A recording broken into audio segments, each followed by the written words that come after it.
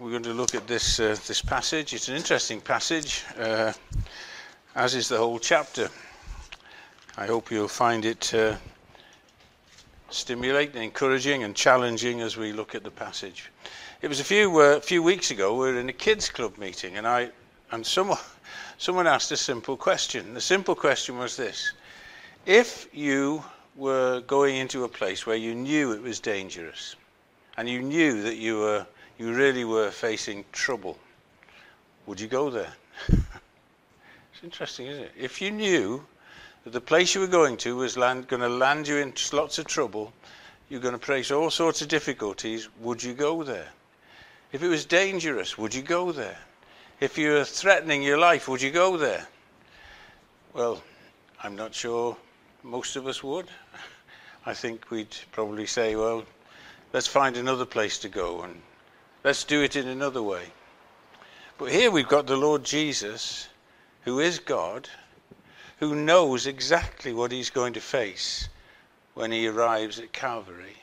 He knows exactly what he's going to face before he arrives at Calvary. He knows exactly what he's going to face as various people want to kill him and do great damage to him, to insult him. Would he go? Would you go? The Lord Jesus chooses to go. And it's very interesting because as a human, he would know the suffering he was going to face. As God, he knew everything, but as a human, it must have been a terrible temptation, extreme pressure. And we remember in the Garden of Gethsemane, the Lord Jesus says, doesn't he, if there's any other way, nevertheless, not my will, but your will be done. And in Matthew, we've got a verse that reflects all this. It says this: from that time Jesus began to show his disciples that he must go to Jerusalem and suffer many things from the elders and chief priests and scribes, and be killed, and on the third day be raised. He's now setting his face to go to Jerusalem. And this transition is so important, especially that part of the verse that we read in verse 51,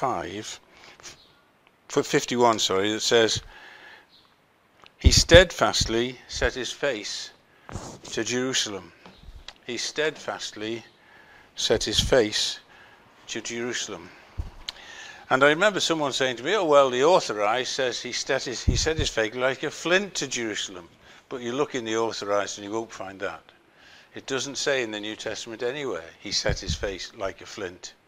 But it does say he set his face steadfastly to Jerusalem. But 800 years before, Isaiah had said this is what the Lord Jesus would do, the suffering servant. If you have your Bibles, just have a look at chapter 50 and verses 6 to 8.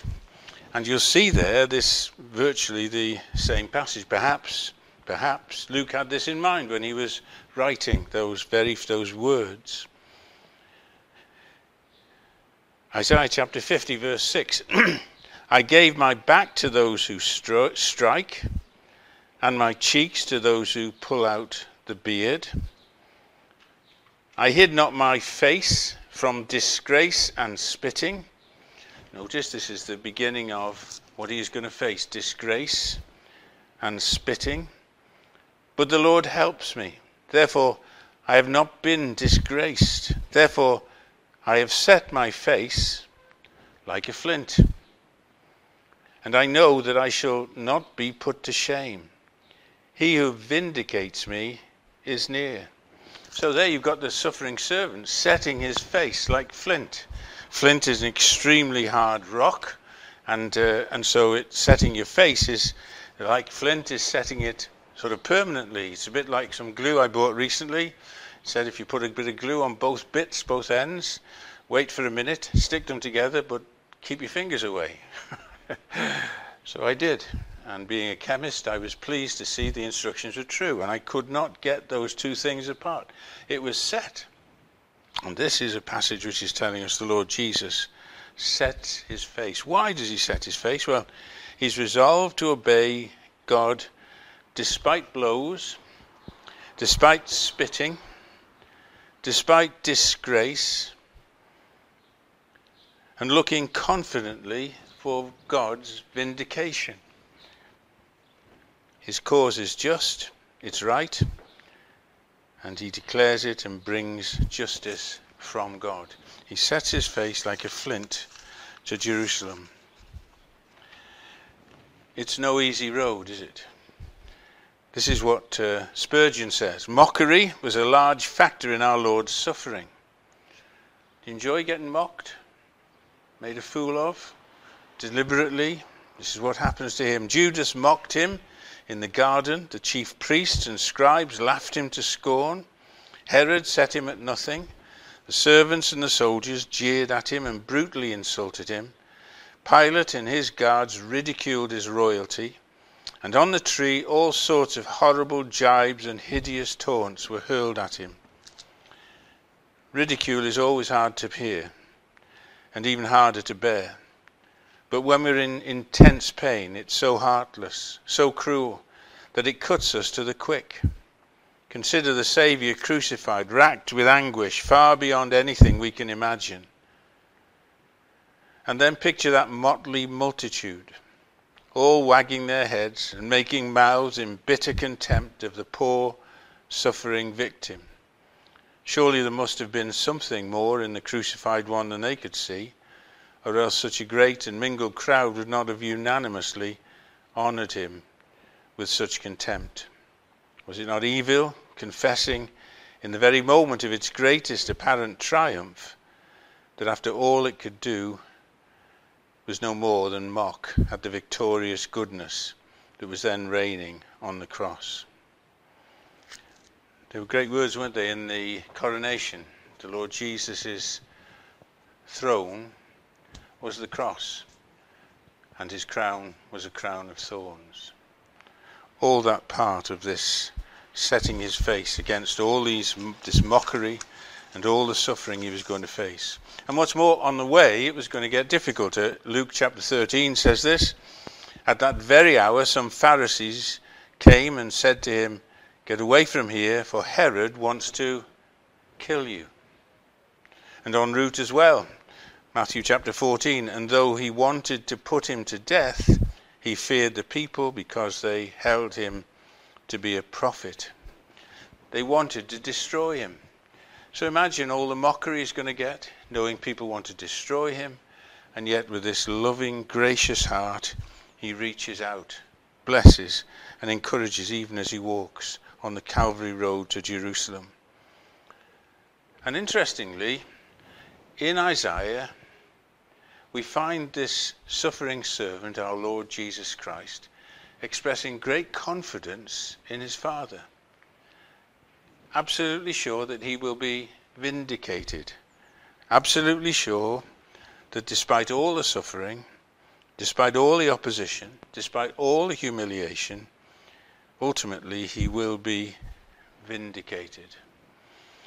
And so he sets his face to Jerusalem to go through all this suffering, to go through all this agony, to take our sins upon his own body on the tree.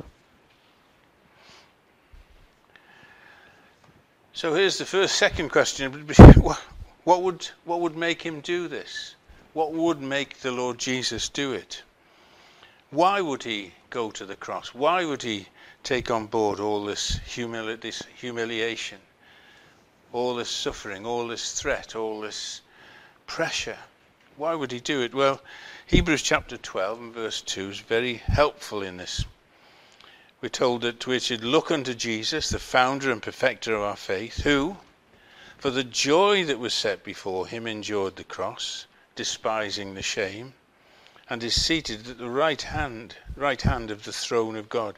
He despises the shame. He deals with the shame. He despises the shame. He sets his face like to Jerusalem. But what is it?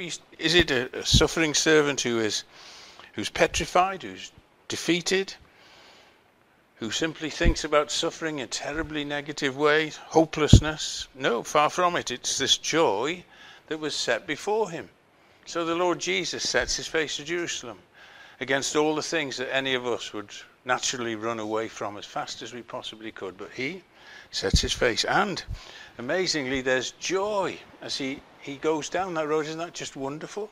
To think that here is the Lord Jesus, and he's doing it for joy. You remember that lovely passage that says there's joy in heaven over one sinner who repents. Imagine. So if you're a Christian this evening, even me, when we became Christians, there was joy in heaven, rejoicing. And the Lord Jesus is going that way in order that we might come to know him, that we might come to love him. So who's he thinking of as he goes on this trip, as he changes directions, he sets his face to Jerusalem? Well, obviously he's thinking of his Father.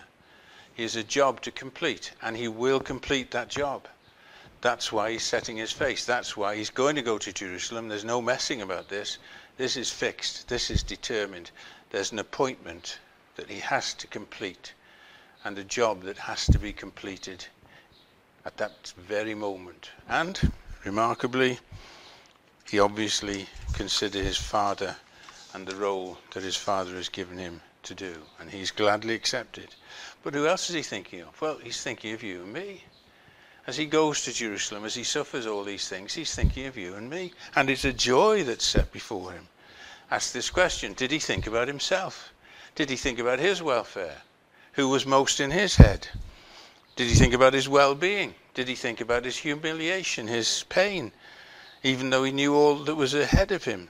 No, there's joy and there's rejoicing, even in his heart, as he knows all these things, because the outcome of all this is going to be you and me and millions of others in heaven together, saved by his precious blood. See, it's a truly amazing God. The Lord Jesus, truly amazing, selfless in the extreme, determined to bring blessing to us and glory to his Father as he goes to Jerusalem and sets his face to Jerusalem. So isn't that a wonderful picture? The selfless Lord Jesus Christ, focused wonderfully, wonderfully on you and me and the glory of his Father. Doesn't it almost take your breath away? Yeah. But then there's another question. What about the disciples? They saw this. They knew what was happening. They'd been told he was going to Jerusalem. They knew he was going to suffer. Whether they'd really clocked it or not is another story, but he told them. How did they behave? How were they at this critical time when the Lord Jesus is setting... Well, let's just have a look at these few passages, and there's a lovely sort of summaries in this modern Bible, study Bible, which I picked up a few ideas from. Luke chapter 9 and verses 12 and 13. So here's the interesting thing. We're about to find this. The disciples were the complete opposite of the Lord Jesus Christ. He was absolutely selfless. That's not the way the disciples were. The first reading is about the feeding of the 5,000, verses 12 and 13 of chapter 9. And you'll know the story obviously well, but it is interesting just to look at it again, verses 12 and 13. When the day began to wear away, the 12 came and said to him, "Send the multitude away, for they may go into the surrounding towns and country and lodge and get provisions, for we are in a deserted place here." But he said to them, "You give them something to eat." And they said, "We've no more than 5 loaves and 2 fish, unless we go and buy food for all these people." For there were about 5,000 men. So the Lord Jesus says, feed them. They say, we can't do it. We're in a desert. We're just a long way from the local Asda. And, there's just no hope. It's interesting, isn't it? They have the Lord Jesus Christ with them, who'd raised the dead in just a few chapters before in Luke. And they'd seen remarkable miracles, but they just didn't believe the Lord Jesus could provide. Even though he asked them, even though he told them, they didn't believe Jesus had enough power or authority to sort that situation out.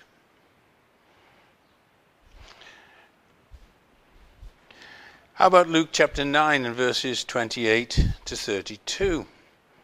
This is the story of which again you'll know and you'll know well. Verse 28 to 32.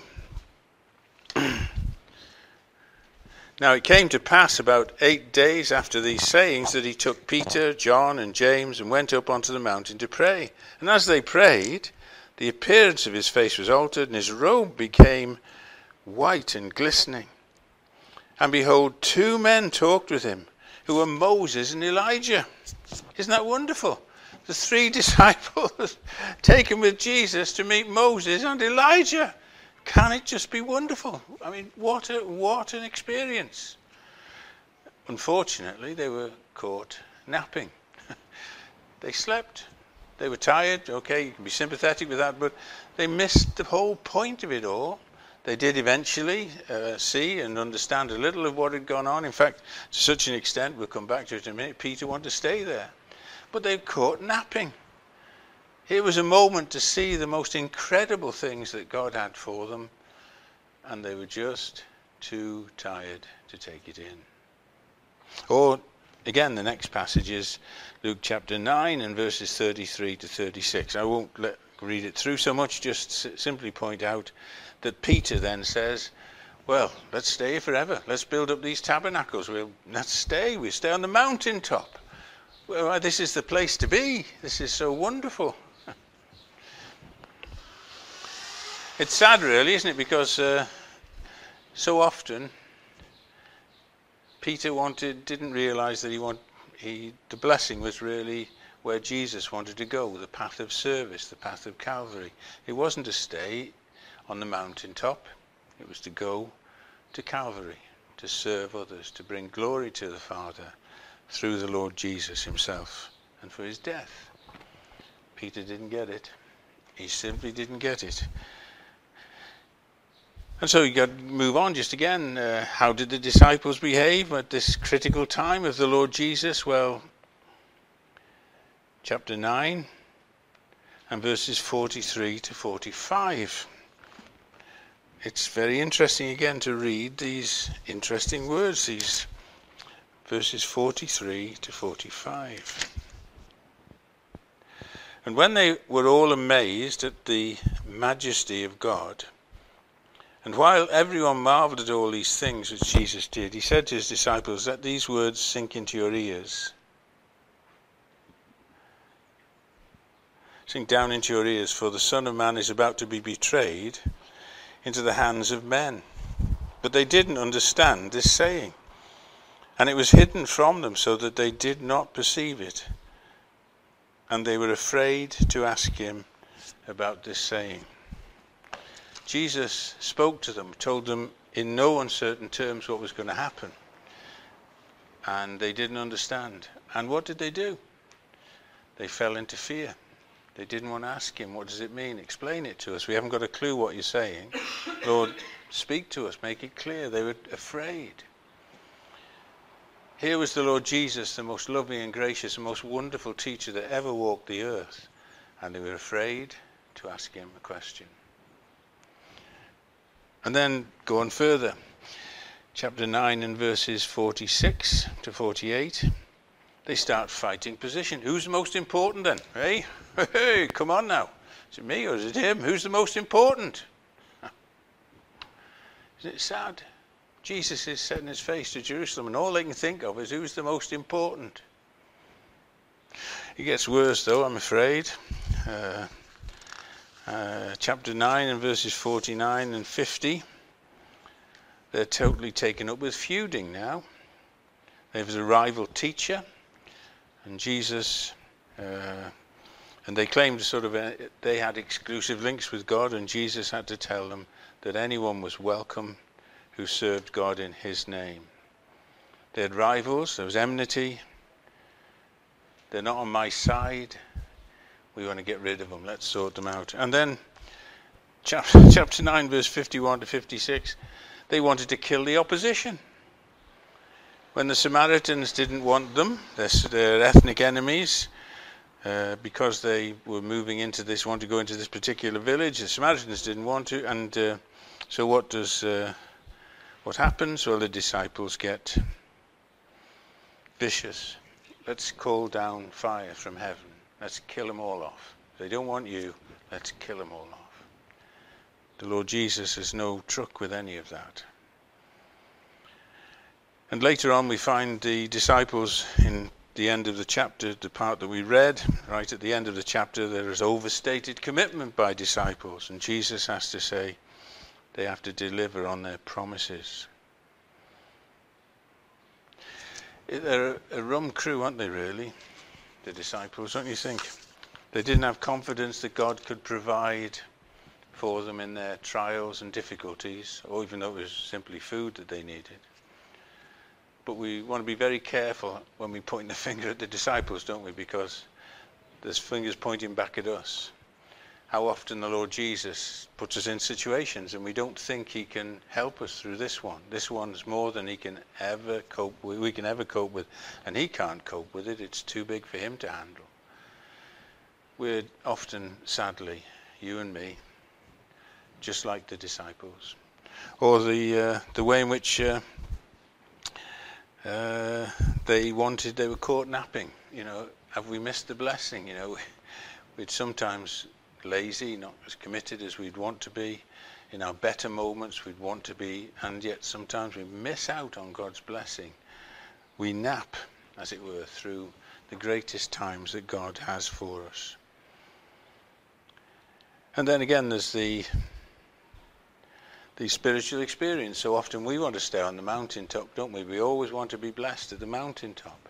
But if you ask the question, where is most blessing? Is it in the mountaintop or is it in the valley? Well, I think most of us would say where we really learnt most, where we really drew near to God, it would be in the valley. It would be following the Lord Jesus on that Calvary road. We can't point the finger really at these disciples, sadly, because in many ways there are times when we do just exactly the same thing. Who's the most important? And sometimes, you know, people sort of say, well, no one noticed me. No one's mentioned my name. No one's thanked me. It's interesting, isn't it? We can often be focused on ourselves and not on our Lord Jesus Christ. And sometimes we can be feuding. We can be tribal. This is not my tribe. Therefore, we can be critical of people inappropriately sometimes. Or even sometimes, sadly, and I hope this isn't true of many of us, if any, but even the vicious side of things towards the people who don't agree with us, or who might be people who reject us, treat us badly. The disciples wanted to call down fire from heaven. And then there's what the disciples did was they overstated their commitment, and the Lord Jesus drew their attention to that.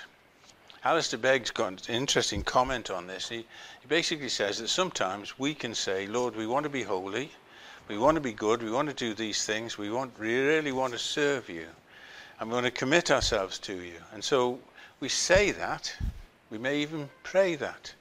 But Alistair Begg's comment is, saying it and praying it's one thing, living it is another thing. And sometimes we're content with the saying, content with the praying, and we never get to the living of it. It was an interesting observation, and I thought, well, that's true of me. A number of times I've said certain things to God and I've not delivered on my part of the responsibility. So let's be quite frank about it. They're a rubbish crew. I mean, Peter, we read, took him aside when Jesus told him about what was going to happen in the cross, and in Matthew, and Peter took him aside and said, "Far be it from you, Lord, this shall never happen to you." So he didn't get at all what was going to happen to the Lord Jesus. So if we struggle with different things, we're in good company. But, and this is the important bit, if you forget everything else, remember this little bit here. Because there's a statement I picked up, not sure where I picked it up either. But it's a great statement, and it's a really helpful one. Did Jesus give up on his disciples? He didn't, did he? All the mess that they were, call down fire, vicious. I'm the boss, I'm more important than he is. Come on now, recognize me. Like, you can't help me, Lord. It's just this problem of 5,000 people to feed. You can't do that. All those other things taken on board, but he didn't give up with them. This is what someone said. And yet Jesus didn't give up on the 12. Even though they lacked, here they are, love for each other and for others and for the Lord, and put themselves first, weak, self-centered, unrealistic about themselves and insensitive to others, Jesus kept on training them to become servant leaders. And did he succeed? Did he succeed? Well, yes, he did. Because like Luke writes the book of Acts. And it's all about what wonderful things these men, God used to do great things. Despite their failures, his training made them servant leaders. His words were proved true through the weakness of these men in the book of Acts. So what was the Lord Jesus like? He set his face to Jerusalem. Absolutely selfless. Absolutely committed. There was no way he was going to do anything other than go through with the role that God had given him. And that awful cross and carrying that awful pain of your sin and mine. He was going to go through with it. He wasn't going to fail. He was going to succeed. Isn't that wonderful? How were the disciples? It's all about me. It's not about him. And yet what Jesus is seeking to do with you and with me is to move us from setting our face to, there's the Calvary road, and the disciples are going this way. I'm going that way. I don't want to do what you want to do. I'm going to go it my way. But Jesus wants them to go that way. And in the end, they do. And for you and for me, we need to set our face like a flint to follow him. And we won't be alone on that route. He'll be with us every single step of the way. So what about you and me? Well, it's not about our preferences. It's about what he wants for us, following him on the Calvary road. There's a little saying which I've remembered for years. I don't know whether you probably know it as well. Very simple one. Joy. Jesus first, others second, yourself last. Joy. It's very simple discipleship, isn't it? Joy. Jesus first, others second, yourself last. G. Campbell Morgan said this: we cry too often to be delivered from punishment instead of the sin that lies behind it. We're anxious to escape the pain rather than from the things which give God pain. And so what about you? Hebrews chapter 12 and verse 3 says this: consider him, think on him, reflect on him, who endured from sinners such hostility against himself, so that you may not grow weary or faint-hearted. Consider him, so you won't grow weary or faint-hearted. Follow him. See the road he takes. See his route. See his direction. See his commitment. See his love for you and for me. And follow him. It's very interesting, isn't it, you see, because that passage effectively says not only is he our example to follow, but he enables us. He gives us his strength to do it. We can't do it ourselves. We wake up in the morning, we have things to face, and it just seems so often, Lord, we can't do it. But we're on this road. We're going to follow you, Lord, whatever the cost. And he gives us grace. And we get through things. I keep a journal, and there are lots of times in that when at the beginning of the day I write down, no hope. It says, Lord, this is just too hard. Are we ever going to get through today? It looks too difficult. And then the end of the day, ooh, he did it. He got us through again. Isn't that just wonderful? For the joy that's set before him, we follow him, and we're to consider him who endured from sinners such hostility against himself, so that we may not grow weary or faint-hearted. We yield ourselves to him. And we need to set our faces like flint. This is the direction we're going. We're not going to falter. We're going to go whatever the cost. This is where we're going. we're going to follow him. And every step of the way he's going to be with us. Every moment he's going to carry us and strengthen us. And Paul was like that, wasn't he? Remember what he said? Not that I've already obtained all this or have already arrived at my goal, but I press on to take hold of that for which Christ Jesus took hold of me. Brothers and sisters, I don't consider myself yet to have taken hold of it, but one thing I do, forgetting what is behind and straining towards what's ahead, I press on toward the goal to win the prize for which God has called me heavenward in Christ Jesus. It's not for me. I'm not serving me. It's not my interest. It's not my goals. It's not my reputation. It's not my family. It's not about me.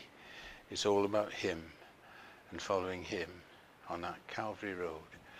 And Calvary road, of course, led to resurrection and glory and joy that was set before him, completed. Last week we passed a little chapel in Blaenanach on the road from Newquay or Aberystwyth right down to Cardigan, and on the right hand side as you go down there's a church in Blaenanach still there. It looks quite neat place really. Never been in there. But in 1904 at 7 o'clock in the morning there was a meeting devoted to asking questions. The speaker was the Reverend Seth Joshua, and he spoke, and many of us know this story, but for those of us who don't know it, just to remind you, he spoke, and at that meeting was Evan Roberts, a young man who God was working in. And as a result of that meeting, Evan Roberts said this: it was the Spirit that put the emphasis for me on bend us, because that was one of the issues that Seth Josh raised. Bend us. That's what you need, said the Holy Spirit. As I went out, I prayed, O Lord, bend me, not to follow my way, but to follow your way. Not my pride, not my success, not anything to do with me, all to do with you. And of course the revival followed, and 1904, 100,000 people converted. Well, there are people here who know a lot more about that than I, so I shan't dig into that any further, but simply wonderful that God bent Evan Roberts.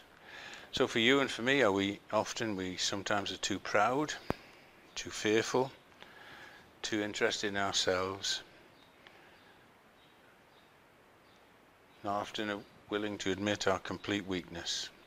But if we ask the Lord to help us and forgive us and take us on that road, he certainly will. The Calvary road is there to be followed. Well, I'm nearly finished.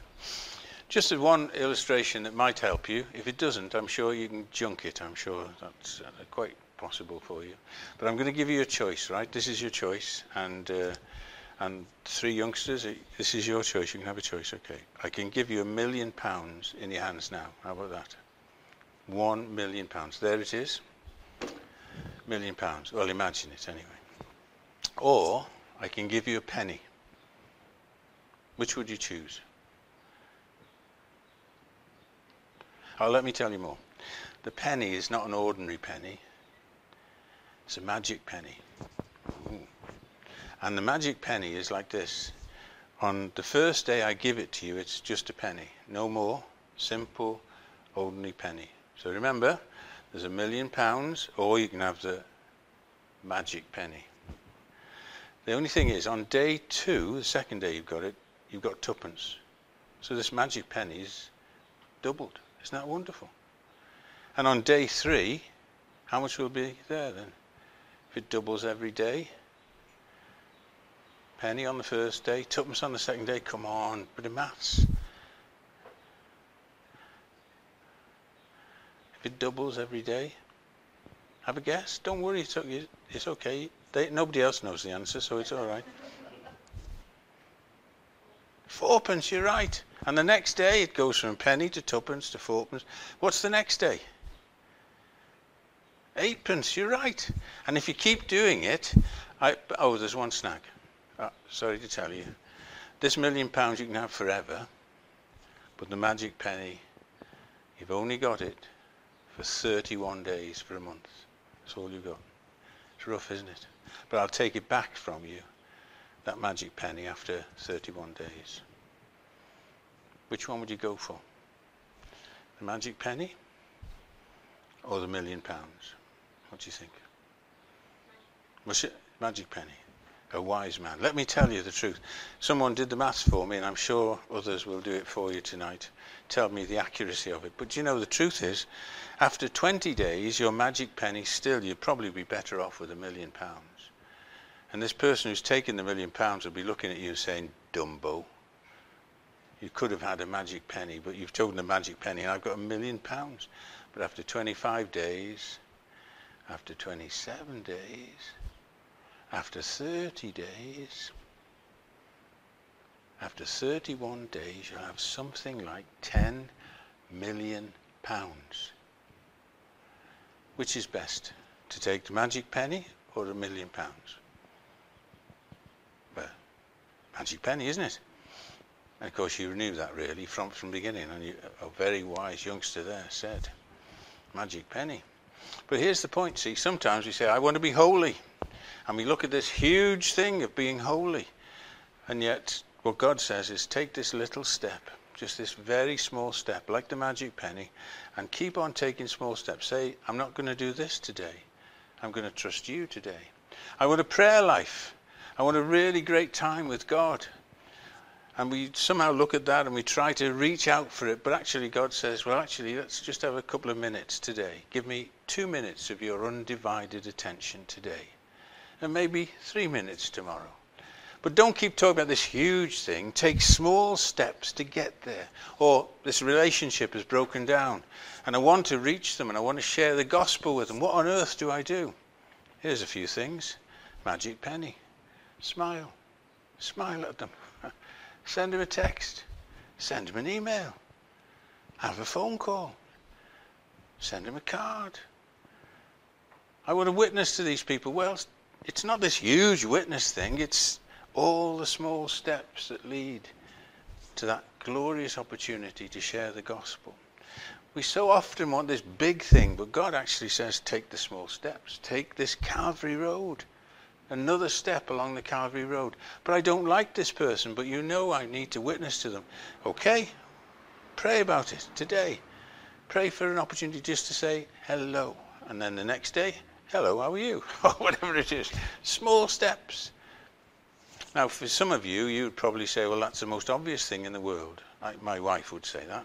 It's all about small steps, and she says that. But see, my mind isn't set like that. I sort of tend to think about these big. So it's a big thing for me to start talking about small steps.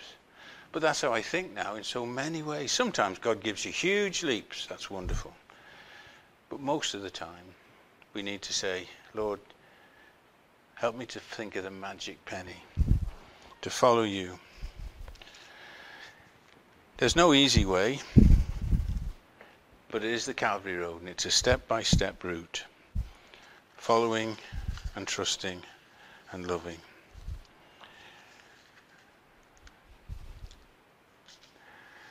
It's interesting that Maureen Wise wrote about the church in Moldova. And of course, the church in Moldova is probably the poorest church in the whole of Europe. And the poorest people in the whole of Europe. This is what she says about Moldovan Christians. And I think it's an illustration of the small steps that we can take.